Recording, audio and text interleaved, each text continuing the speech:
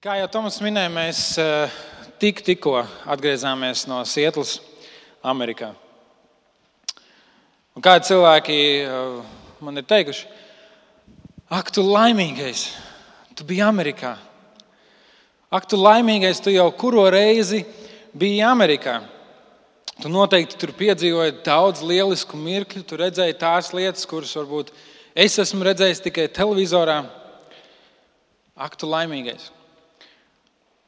Man gribas teikt, jā, noteikti, tā ir.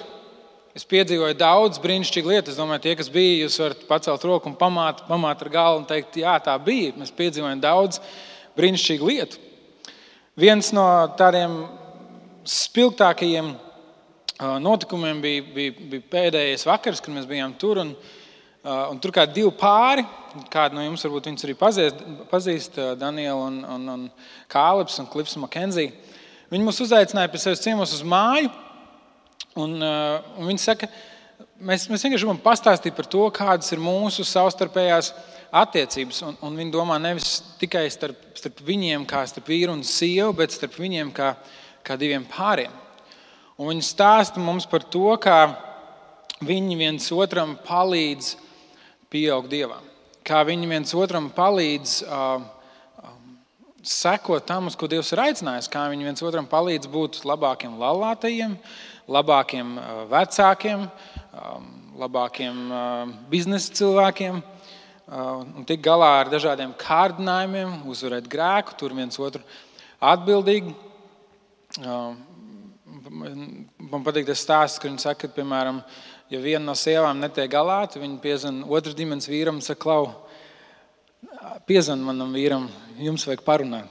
Ja. Vai otrādi, vīrs nespēja izprast, kas ar sievi ir noticis, un viņš piezvan otras ģimenes sievai un saka, man liekas, jums vajag satikties uz tās kafijas un pārunāt kādas lietas.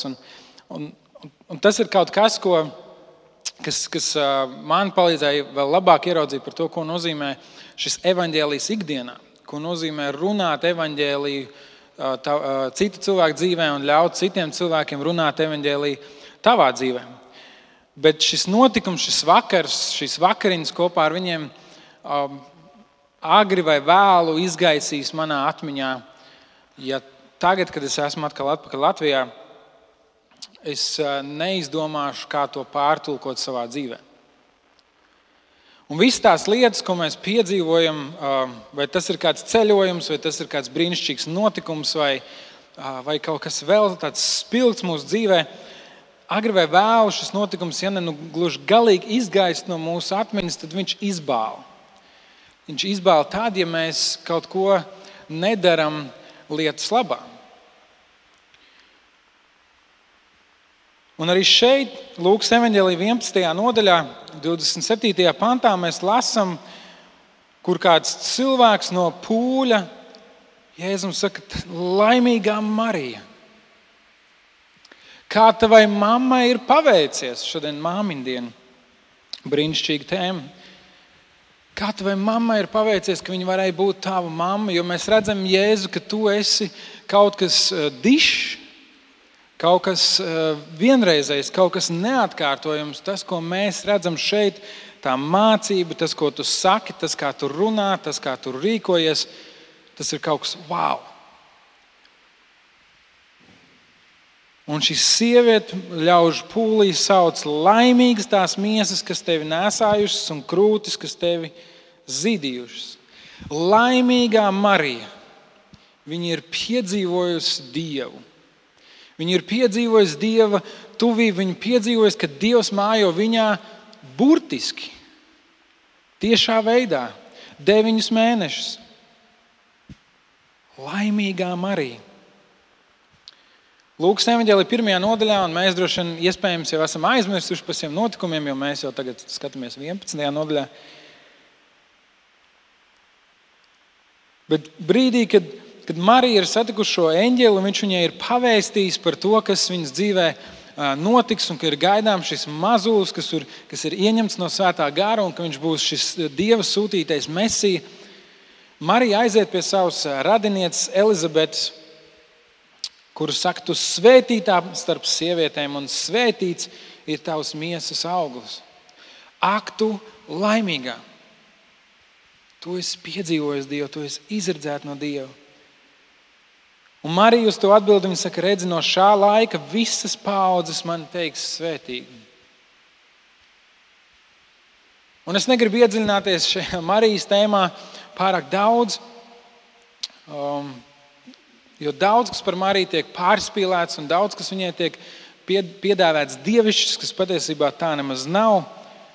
Bet mēs redzam, ka arī šajā stāstā, kur Marija piedzīvo satikšanos ar Dieva vēstnesi, viņa piedzīvo šo labo vēsti, šo evaņģēliju. Un viņa pati saprot, ka daudzas paaudzes arī 2000 gadus vēlāk teiks, laimīgā Marija. Laimīgā Marija, tu esi piedzīvojis Dieva spēku, Dieva brīnumu, Dievs tevi ir apciemojis, Dievs ir iejaucies tavā dzīvē. Laimīgā Marija.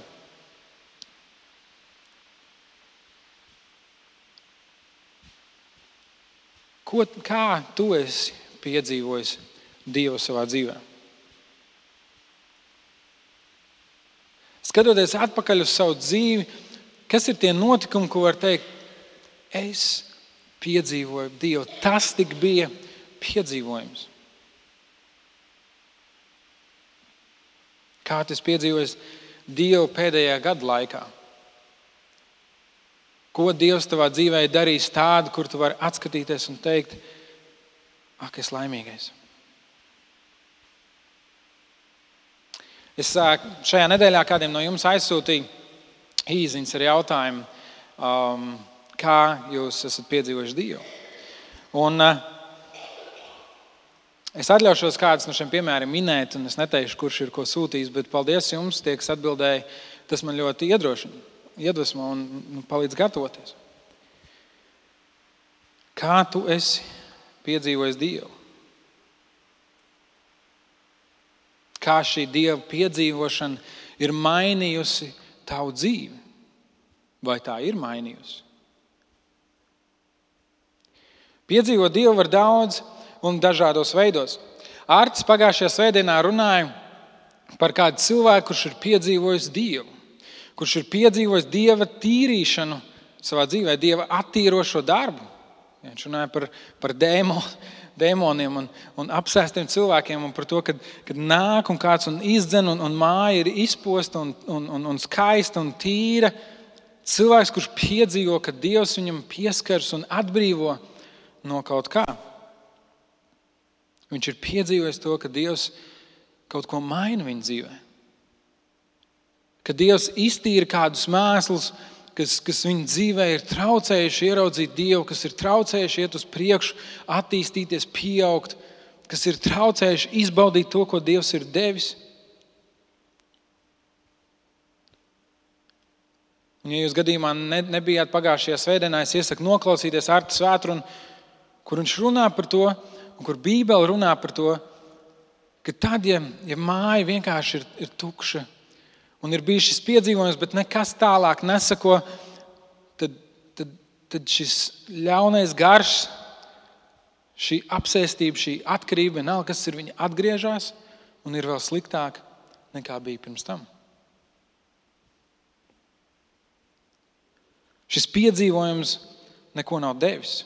Viņš neko nav izmainījis, nav bijušas paliekošas sekas. Tas ir bijis kā tāda brīnuma svecīte, kas gan skaisti deg uz mirkli, bet ļoti ātri izdeg. Arī tad, ja jūs ņemat tās garās brīnuma svecītes un biezākas, arī viņas diezgan ātri izdeg. Un tad atkal un atkal ir vajadzīgs kāds piedzīvojums. Atkal un atkal ir vajadzīgs atrast kaut ko tādu, kur es varu saņemt šīs emocijas, kur es varu saņemt šīs svētības, kur es varu piedzīvot un redzēt, ka Dievs manā dzīvē strādā. Un mēs ejam no viena dievkalpojuma uz otru, no vienas draudzes uz otru, no vienas nometnes uz otru, no vienas konferences uz otru, meklējot šo piedzīvojumu.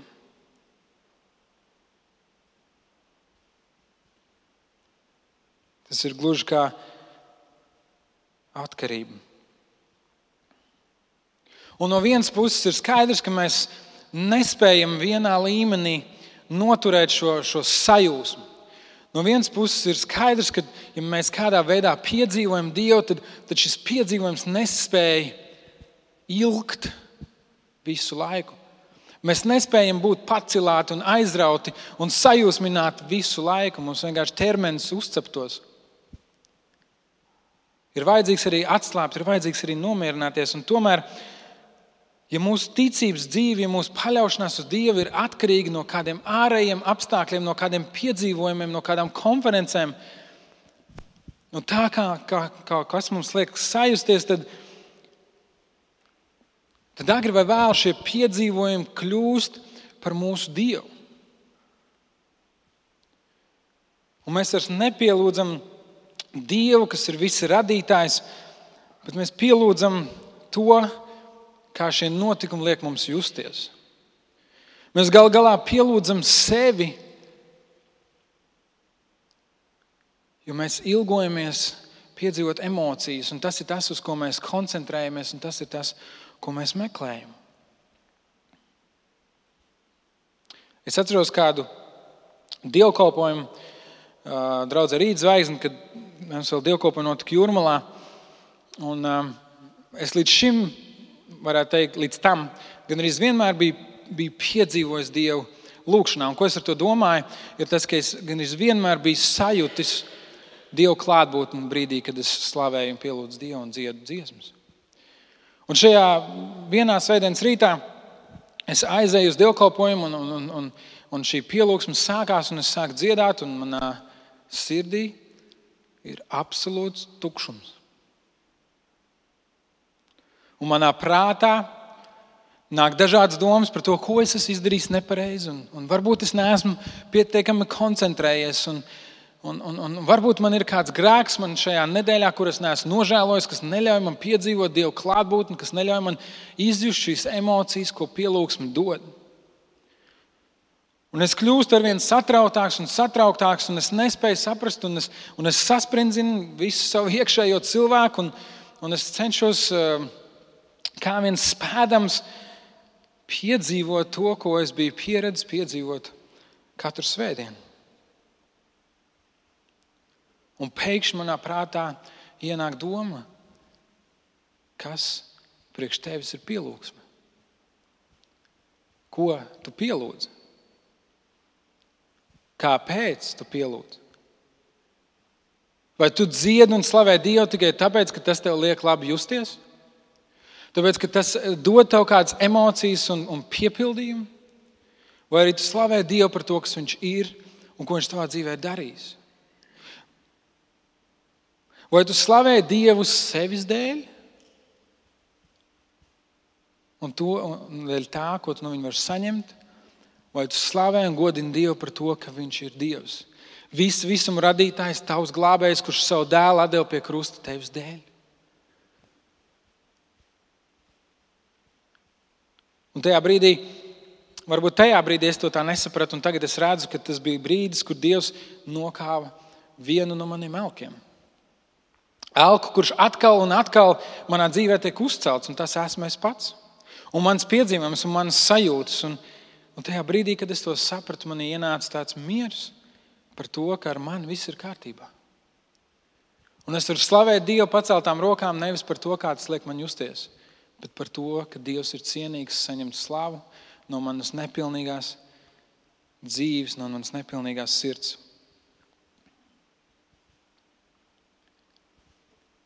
Laimīgie. Mēs domājam par cilvēkiem, kuri piedzīvo dažādas lietas, un varbūt arī viņu ticības dzīvē viņi piedzīvo kādas brīnumus un kādas svētības. Mēs domājam, mēs skatāmies šiem cilvēkiem, mēs sakam laimīgie. Kad mēs runājam par to, kā mēs esam piedzīvojuši Dievu, bieži vien mēs atceramies tos spilgtos momentus, kur Dievs ir dziedinājis, kur Dievs ir sagādājis, kur varbūt kādas finansiālas svētības, kur Dievs ir devis atbildes situācijās, kur šķietam nav risinājumu, kur Dievs ir varbūt kādā pārdabiskā veidā iejaucies un līdz piedzīvot viņu varenību. Un tas nav nekas slikts. Tas nav nekas slikts arī šeit, šī sieviete, kur sauc uz Jēzu un saka, laimīgā tava mamma, laimīgā Marija. Jēzus nesaka, nē, Marija nav laimīga. Tas, ko viņš atbild, viņš saka, vēl laimīgāki ir tie, kuri manas vārdus dzird un dara. Laimīgāk ir tie, kuri ne tikai piedzīvo kādus notikumus, bet tie, kuri pārvērš, pārtulko šos notikumus savai dzīvei atbilstošā valodā. Tie, kuri ļauj šiem spilgtiem notikumiem izmainīt to, kā viņi dzīvo. Vēl laimīgāk ir tie cilvēki, nevis kuri aiziet uz svētkiem, skaisti sapucējušies un piedzīvo brīnišķīgu ballīti, bet tie, kuri spēj priecāties par katru dienu. Un, ja mēs skatāmies uz Marijas dzīvi, tad mēs redzam, ka arī viņa bija tā, kur ļāva šiem notikumiem izmainīt savu dzīvi. Kad viņa satikās ar šo eņģeli un eņģelis viņai pavēstīja šo evaņģēliju, šo prieka vēsti, šo notikumu, kad Dievs viņu ir apciemojis un izvēlējies un izredzējis un aicinājis, Marija atbild: redzi, es esmu kunga kalpone, lai notiek ar mani pēc tava vārda. Lai manā dzīvē notiek tā, kā tu, Dievs, esi sacījis.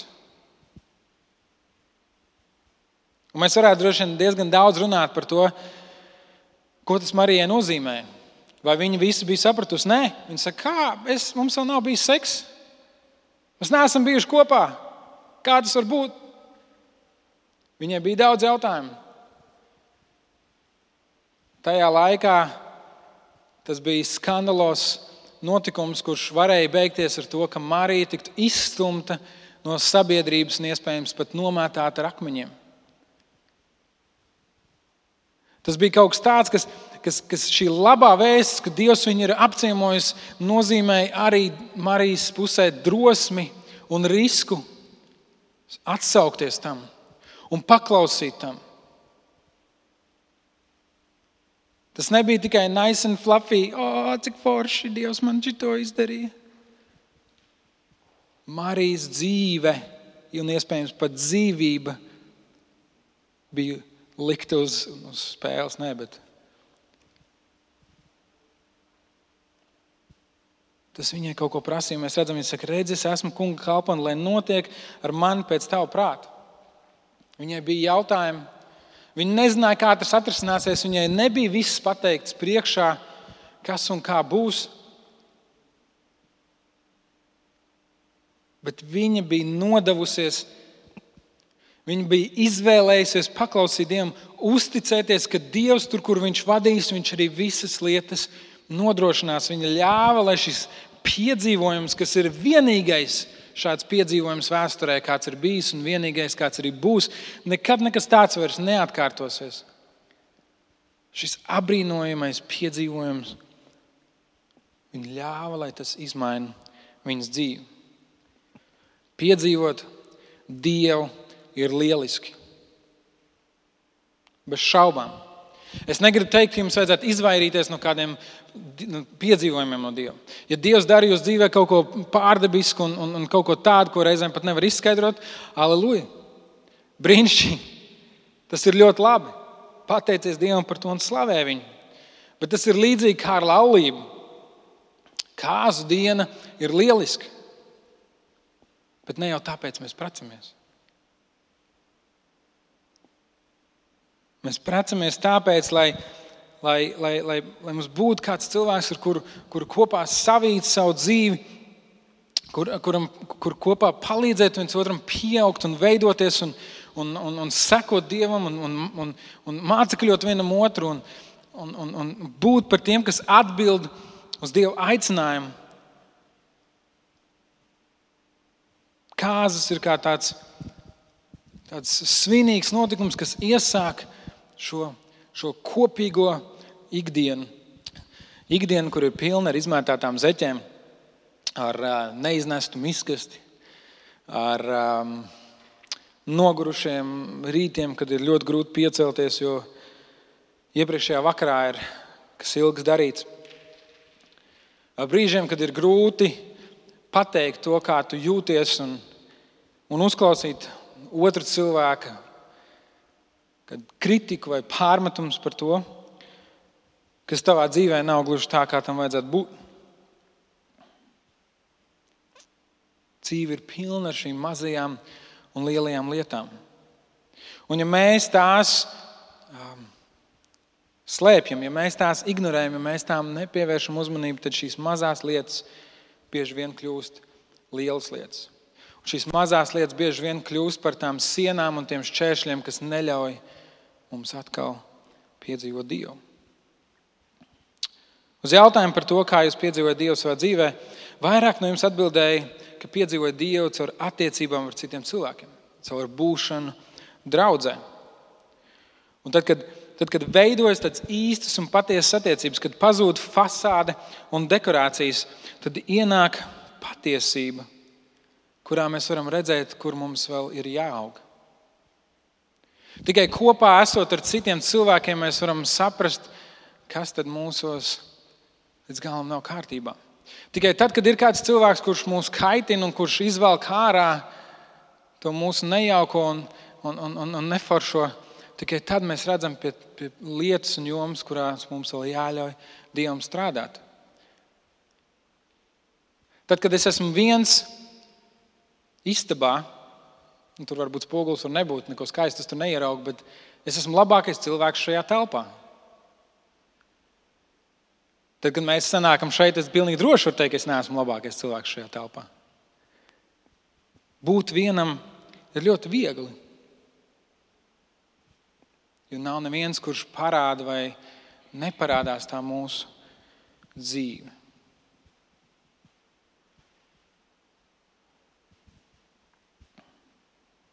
Kāds no jums rakstīja, ka piedzīvo Dievu tad, kad runā patiesību. Un es varu tam tikai piekrist. Patiesība lielākoties ir nērta. Patiesībā ir tāda tendence izaicināt. Un mēs reizēm domājam, ka grēka nožēla ir vienreizējs notikums kristiešu dzīvē, kad viņš atgriežas, ko tas arī nozīmē. Bet patiesībā tam būtu jābūt regulāram notikumam, jo mēs taču visi regulāri grēkojam. Jākab vēstulē rakstīts, tad izsūdziet cits citam savus grēkus un lūdziet cits par citu, ka jūs topat dziedināti.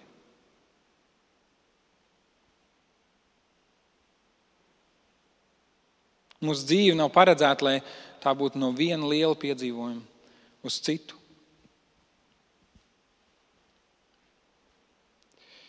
Marija sastapās ar Dievu, un Dievs viņai uzticēja īpašu uzdevumu. Dievs viņai deva aicinājumu. Dievs viņai lūdza kaut ko darīt ne tikai sevis dēļ, bet ne tikai draudzes dēļ, ne tikai savas ģimenes dēļ, bet visas cilvēces dēļ. Kad ir pēdējā reize, kad Dievs tevi lūdza kaut ko darīt? Pacelt kādu papīru, kurš ir nomests nevietā, palīdzēt kādam uz ielas, pieiet kādam, kurš guļ. Viņš nespēja piecelties, palīdzēt kādam pāriet ielu, palīdzēt kādam panest kādu nastu vai burtiskā vai pārnestā nozīmē. Pateikt kādam kaut ko svarīgu, kas viņam tajā brīdī ir jādzird, kas varbūt nebūs patīkami. Svētīt kādu ar kādu materiālu svētību vai iedot kādam naudu. Kad ir pēdējā reize, kad tu esi piedzīvojis, ka Dievs kaut ko no tevis vēlas? Un ja tu nevari atcerēties nevienu reizi, tad es varu teikt, ir viena lieta, ko Dievs ir teicis, kad darīt katram no mums. Viņš teica, tāpēc ejiet un dariet par mācekļiem visas tautas. Tas ir tas, ko Dievs vēlas no mums. Viņš vēlas, lai mēs ejam un daram par mācekļiem. Viņš sagaida, ka tos vārdus, kurus mēs dzirdam no viņa, mēs ne tikai dzirdēsim un atcerēsimies un priecāsimies par tiem un pārunāsim, bet ka mēs tiem arī paklausīsim. Mateja evaņģēlija 7. nodaļā, kur Jēzus noslēdz šo savu manifestu, šo savu kalnu svētru, un viņš runā par 2 vīriem. Viņš saka, Cilvēki ir divās kategorijās. Tie, kas manas vārdus dzird un nedara, un tie, kas manas vārdus dzird un dara, un tie, kas nedara, tie ir kā tādi, kur savu dzīvi ceļ uz nestabilu pamatu. Un kad viņi piedzīvo, ka nāk vētras un grūtības un izaicinājumi un ciešanas, tad viņu dzīves sabrūk. Tāpēc, ka viņi nav cēluši tās uz stipra pamata. Un turpretim tie, kas manas vārdus dzird un dara, ir tie, kurš savu namu ceļ uz klints. Atšķirības starp šiem diviem cilvēkiem, starp šīm divām cilvēku grupām ir nevis tā, ka viņi nedzird, ko Dievs saka. Bet tas, ka viņi nedara to, ko Dievs ir teicis. Reizēm mums liekas, ja vien mēs pasludinātu evaņģēliju, ja mēs vien visiem cilvēkiem pastāstītu to, cik Dievs viņus mīl, ja mēs varētu paņemt, uzkāpt uz kastes parkā un paņemt megafonu un nobļauties visai Rīgai, ka Dievs viņus mīl un ka viņš viņus glābi no grēka sakām un nāves, ka tad viņu dzīves tiktu izmainītas. Bet ne jau tā vārda dzirdēšana izmaina cilvēkus, bet gan tas, ka cilvēks sadzird to, ko Dievs grib teikt, un arī tā dzīvo. Un tāpat arī šeit, šodien, katru svētdienu, citās vietās, kur tu esi un tu dzirdi, ka Dievs uz tevi runā, tev ir izvēle būt vienam no šiem diviem cilvēkiem. Un viena no cilvēkiem ir tie, kuri atnāk un paklausās un saka, bija labi, man patika. Mācītāji, tu aizkustinoši runāji. Paldies! Viņi nāk nākamreiz un viņi saka to pašu, bija labi, man patika.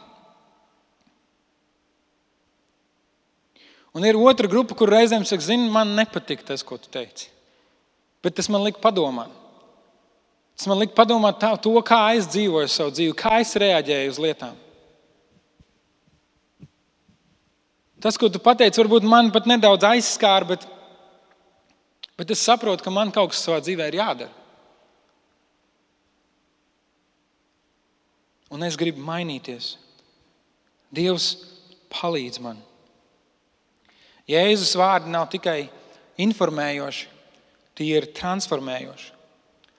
Vai Dievs kaut ko saka par attiecībām un seksualitāti? Patiesībā ļoti daudz, un tas neaprobežojas tikai ar to, ko nedrīkst darīt. Vai Dievs kaut ko saka par bērnu audzināšanu? Ko nozīmē veidot par mācekļiem savus bērnus? Un noteikti ar 10 baušanu zelta pantu mācīšanos nepietiek. Vai Dievs runā par politiku, kultūru, biznesa vadīšanu? Vai Dievs kaut ko saka par mūsu sajūtām, domām, šaubām un bailēm dažādās dzīves situācijās? Vai Dievs runā par cilvēku identitāti un dzīves jēgas meklējumiem? Vai Dievs runā par dvēseles skumjām un sērām? Vai Dievs runā par svētkiem? Tādā ziņā tas jautājums mums noteikti ir aktuāls, jo jūras svētruna par svētkiem joprojām ir klausītākā svētruna mūsu internetā. Dievs runā. Dievs runā par visām un šīm dzīves jomām un vēl vairāk. Viņš runā. Viņš grib runāt. Viņš grib veidot to, kā mēs dzīvojam savu dzīvi katrā mūsu dzīves jomā. Dievs runā. Vai mēs klausamies tā, ka būtu gatavi paklausīt? Ja tu nesāks pielietot to, ko tu uzzini svētdienās, kopienās, bībeles studijās, tas, ko tu pats privāti izlasi, tas, ko Dievs uz tevi runā, tad, kad tu esi savā lūkšanas kapī, ja tu nesāks to pielietot un izdzīvot, tu nekad neatradīsi to piepildījumu, ko visi cilvēki tik izmisīgi meklē. Tu nekad neatradīsi to brīdi, kur tu vari teikt, ar Jēzu pietiek.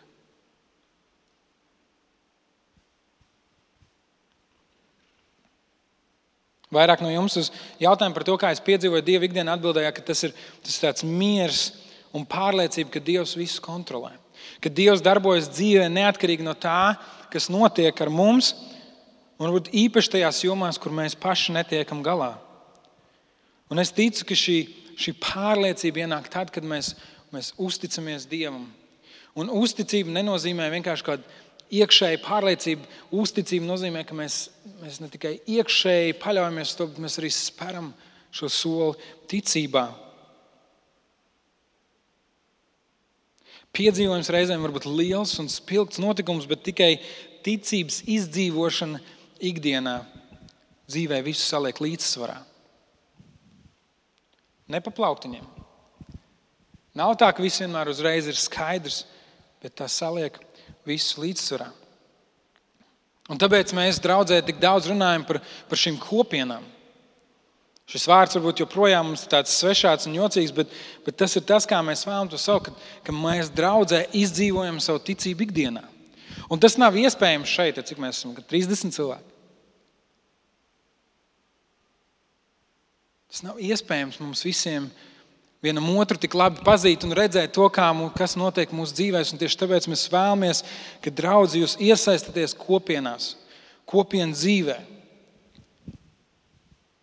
Jo, ja Dievs vienkārši vēlētos, ka mēs dzīvojam noteiktā veidā, izvēlamies darīt kādas noteiktas lietas un izvēlamies nedarīt kādas citas lietas, un ka mums ir noteikts kaut kāds morāls standarts un līnija, tad viņš mūs nebūtu ielicis draudzē. Viņš mūs nebūtu ielicis cilvēku kopumā, kur viss ir tik samaitāti un nepareizi un grēcīgi un nespējīgi kā mēs. Viņš vienkārši mums būtu iedevis skaidri nodefinētus, ar daudziem apakšpunktiem izskaidrotus noteikumus par to, ko nozīmē būt kristietim. Un tad viņš iedot mums šo noteikumu sējumu, teikt, ej un dzīvo tā. Un daudz no mums domā, ka tieši tā arī ir. Mums liekas, ka Dievs ir devis 10 baušus un Dievs ir sarakstījis Bībeli, lai tā būtu kā tāds ārējs vagars mūsu dzīvēm, kur mēs izlasam, kur mēs varbūt pat iemācāmies no galvas, un tad mēs tā arī dzīvojam. Un tad, ja mums kaut kas nesanāk, tad atbilde ir, centies cītīgāk. Bet tā nav. Dievs mums ir devis Bībeli, lai mēs tajā ieraugam vēstījumu, vēsti, šo labo vēsti par Dievu, lai mēs tajā ieraugam Dievu pašu. Un daļa no šī vēstījuma tiešām ir ļoti konkrēta. Daļa no tā, ko mēs lasām Bībelē, ir ļoti tieša, un tur pat nav īsti vajadzīgas interpretācijas. Ir kādas lietas, ko Dievs ir pateicis ļoti skaidri, un tomēr ir kādas lietas, kuras ir grūti saprotamas, kuras ir rakstītas simboliskā valodā, kuras ir rakstītas dzejā. Lietas, kuras ir ļoti abstraktas un grūti uztveramas. Un tāpēc Dievs mums ir ielicis draudzē, lai mēs kopīgi cenšamies saprast, kāds ir Dievs, ko Viņš ir darījis vēsturē, ko Viņš ir darījis manā dzīvē, ko Viņš dara mūsu draudzē un kā man būtu jādzīvo. Tāpēc Viņš mums ir ielicis draudzē, lai mēs varētu viens otru pamudināt, iepriecināt, iedrošināt, reizē nedaudz nopērt, es domāju, pārnestā nozīmē, sabārt. Dievs vēlas, lai mēs kā draudze ejam cauri un izcīnam šo patiesību. Lai mēs urbjamies iekšā tajā, kas ir Bībele, kas ir Dieva darbi mūsu dzīvē, un lai mēs skatāmies, man liekas, es redzu to tā, un es redzu tā, un es vēl redzu tā, un mēs mēģinām saprast, kāds tad ir Dievs un ko tas nozīmē manā ikdienā. Un tā ir tā vēsts, ko Dievs ir atstājis mums. Un tas ir tas, kā mēs ejam un daram to, ko Viņš ir teicis. Ka mēs paņemam to, ko Dievs saka. Un bieži vien ir tā, ka tad, kad Dievs runā, tad ļoti negribas to darīt. Kādam ir tā bijis? Man tikai. Nē, paldies, 1, 2, 3. Ir kādi. Paldies jums. Tad, kad Dievs runā, tad ļoti negribas to darīt. Mēs bijām šajā Trinity draudzē, un viņi gāja svētdien sērija cauri Jonas grāmatai. Jona bija cilvēks, uz kuru Dievs runāja. Viņš teica, ej pie tiem krieviem. Latviešiem tie droši vien būtu krievi, kur vēsturē tik daudz ir darījuši mums pāri. Ej un pasludini viņiem evaņģēliju. Un Jona saka, nē, es laižos. Un caur dažādiem notikumiem Dievs atved Jonu atpakaļ, un Dievs strādā Jonas sirdī, un Dievs strādā viņa dzīvē, un viņš savā žēlstībā parāda Jonam par to, kāda ir Dieva sirds. Un ka viņš mīl šos cilvēkus, un viņš grib, lai arī viņi piedzīvo šo pārmaiņošo spēku savā dzīvē. Visus cilvēkus, arī tavu kaimiņu. To, kurš varbūt kāpņu telpā pīpē, kaut gan tas ir pretlikumīgi. Dievs viņu mīl. Un tik bieži, kad Dievs mums kaut ko saka, mums negribas to darīt, un tad ir tik labi, ka to, ko Dievs ir teicis, mēs varam pastāstīt viens otram. Mēs varam teikt, Klau, Juri, ja tas ir tas, ko Dievs tev teica, tad prātīgākais šajā dzīvē ir paklausīt. Jo atceries, kas notika ar Jonu? Viņu iemet jūrā, viņš gandrīz noslīka, un tad liela zivs viņu apēda, un pats pretīgākais tas, ka viņu izvēma ārā krastā. Un reizēm mums ir jāaiziet šī veļas mašīnai cauri un jātiek izvemtiem kaut kādā krastā vai sēklī, kur mēs attopamies un sapratam, tas, ko Dievs mūs aicina, ir tas, kas mums ir jādara. Bet ir tik labi, ja mēs varam no tā izvairīties un paklausīt Dievam. Darīt tā, kā viņš ir teicis, to viņa piedzīvoto, ko mēs no viņa esam saņēmuši, to piedzīvojumu. Mēs varam iet un darīt tā, kā viņš ir teicis. Laimīgāki ir tie, kas Dieva vārdu dzird un dara.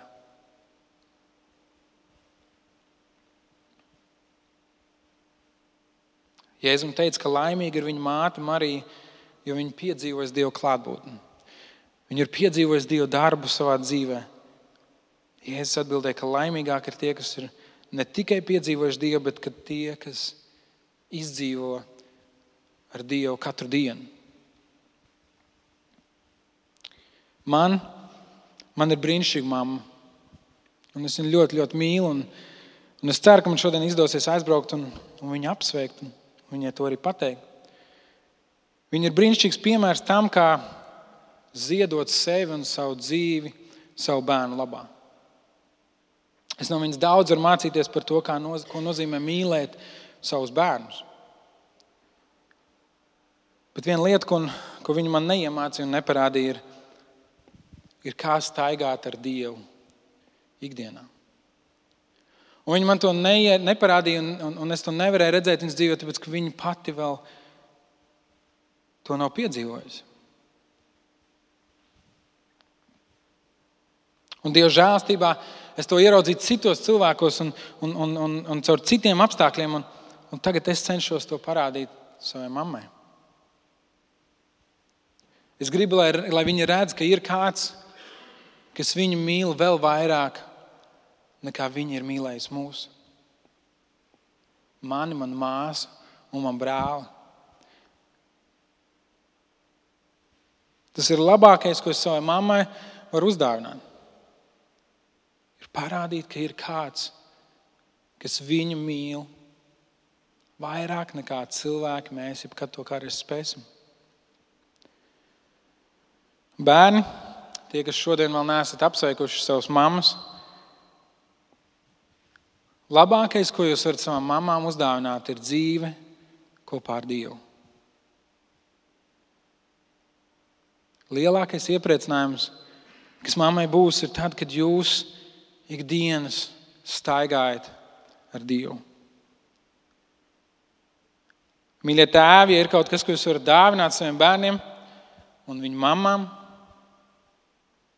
tad tas ir piemērs tam, kā sekot Dieva aicinājumam.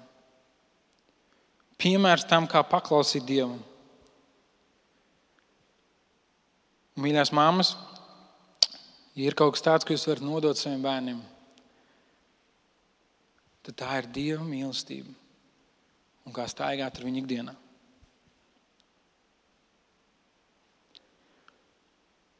Mans izaicinājums priekš jums, mīļā draudze,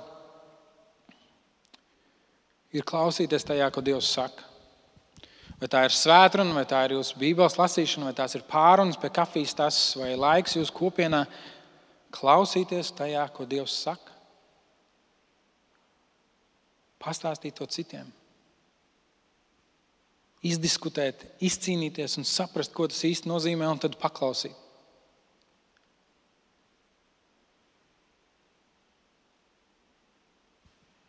Ka tas var kļūt par daļu no jūsu ikdienas. Kā es esmu piedzīvojis Dievu, un kā tas ietekmē to, kā es dzīvoju šodien un rītdien.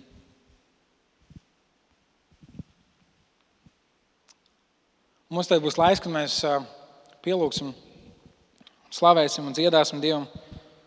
Mēs aicinām, mēs varam celties kājās. Un ja šajā laikā tu vēlies lūgt, tev ir kaut kas ir uz tavas sirds, kāds smagums, kāda lieta, ko tu gribi līdzdalīt un stāstīt, tad es būšu tur maliņā un es gribu aicināt tev droši nāc.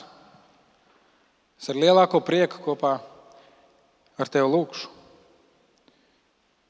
Ja es neesmu tos mīļākais cilvēks šajā draudzē, un tas ir ok, tā tam vajadzētu arī būt, tu vari pagriezties pret savu blakus stāvošu un teikt, aizlūdz par mani. Varbūt Dievs tev ieliek sirdī pāriet pāri zālei otrā stūrī un aizlūgt par kādu citu cilvēku. Teikt, vienkārši man bija sajūta, ka man vajag par tevi lūgt. Tad pielūgsmes laikā es iedrošinu tevi to darīt. Klausīties uz Dievu un paklausīt. Tomas ir aizmugurē, var aiziet arī viņam brīnišķīgas lūgšanas. Tā ir vēl viena lieta, ko es piedzīvoju esot Amerikā, kur kāds notikums, kas man diezgan sabiedēja. Un Tomas, paldies par tavu lūgšanu, kas man iedrošināja. Un kas arī tika atbildēta. Bet ka mēs jau tagad šodien mācāmies saklausīt no Dieva un paklausīt viņam. Mīļais debes Tēte, es lūdzu, ka šajā dienā ļauj mums sev piedzīvot. Tas ir tik brīnišķīgi piedzīvot to, kā tu darbojies mūsu dzīvēm. Vai tas ir domās, vai sajūtās, vai reālos notikumos un svētībās. Es lūdzu, ļauj mums tev piedzīvot. Īpaši tiem, kuriem varbūt tu esi svešs vai svešāks, es lūdzu, ka šajā dienā viņi varētu piedzīvot to, ka tu esi tuvu un tu esi līdzās. Bet vēl vairāk par to es lūdzu, ka mēs būtu cilvēki, kas tev piedzīvojot, ļauj tam izmainīt mūsu dzīves. Ka tas, ka mēs tev piedzīvojam šodien, ietekmē to, kā mēs dzīvojam rītdien. Un tas, kā mēs piedzīvojam tev rīt no rīta, ietekmē to, kā mēs nodzīvojam atlikušo nedēļu. Ka mēs būtu tie, kas savu dzīvi var celt uz klints. Ka mēs būtu tie, kurus var teikt laimīgi, jo tie dzird un dara. Lai tavs spēks un tavs evaņģēlijs būtu redzams mūsu dzīvē. Svētais Gars, es lūdzu par katru no mums. Reizēm ir tik grūti paklausīt. Es lūdzu, ka tu dotu spēku un drosmi to darīt. Un ka tu veidot mūs kā draudzi, kura pieņem viens otru, mīl viens otru un iet cauri cīņām, kārdinājumiem un grēkiem kopā. Atkal un atkal norādot uz tevi un to, ko tu par mums esi darījis. Jēzus vārdā. Āmen.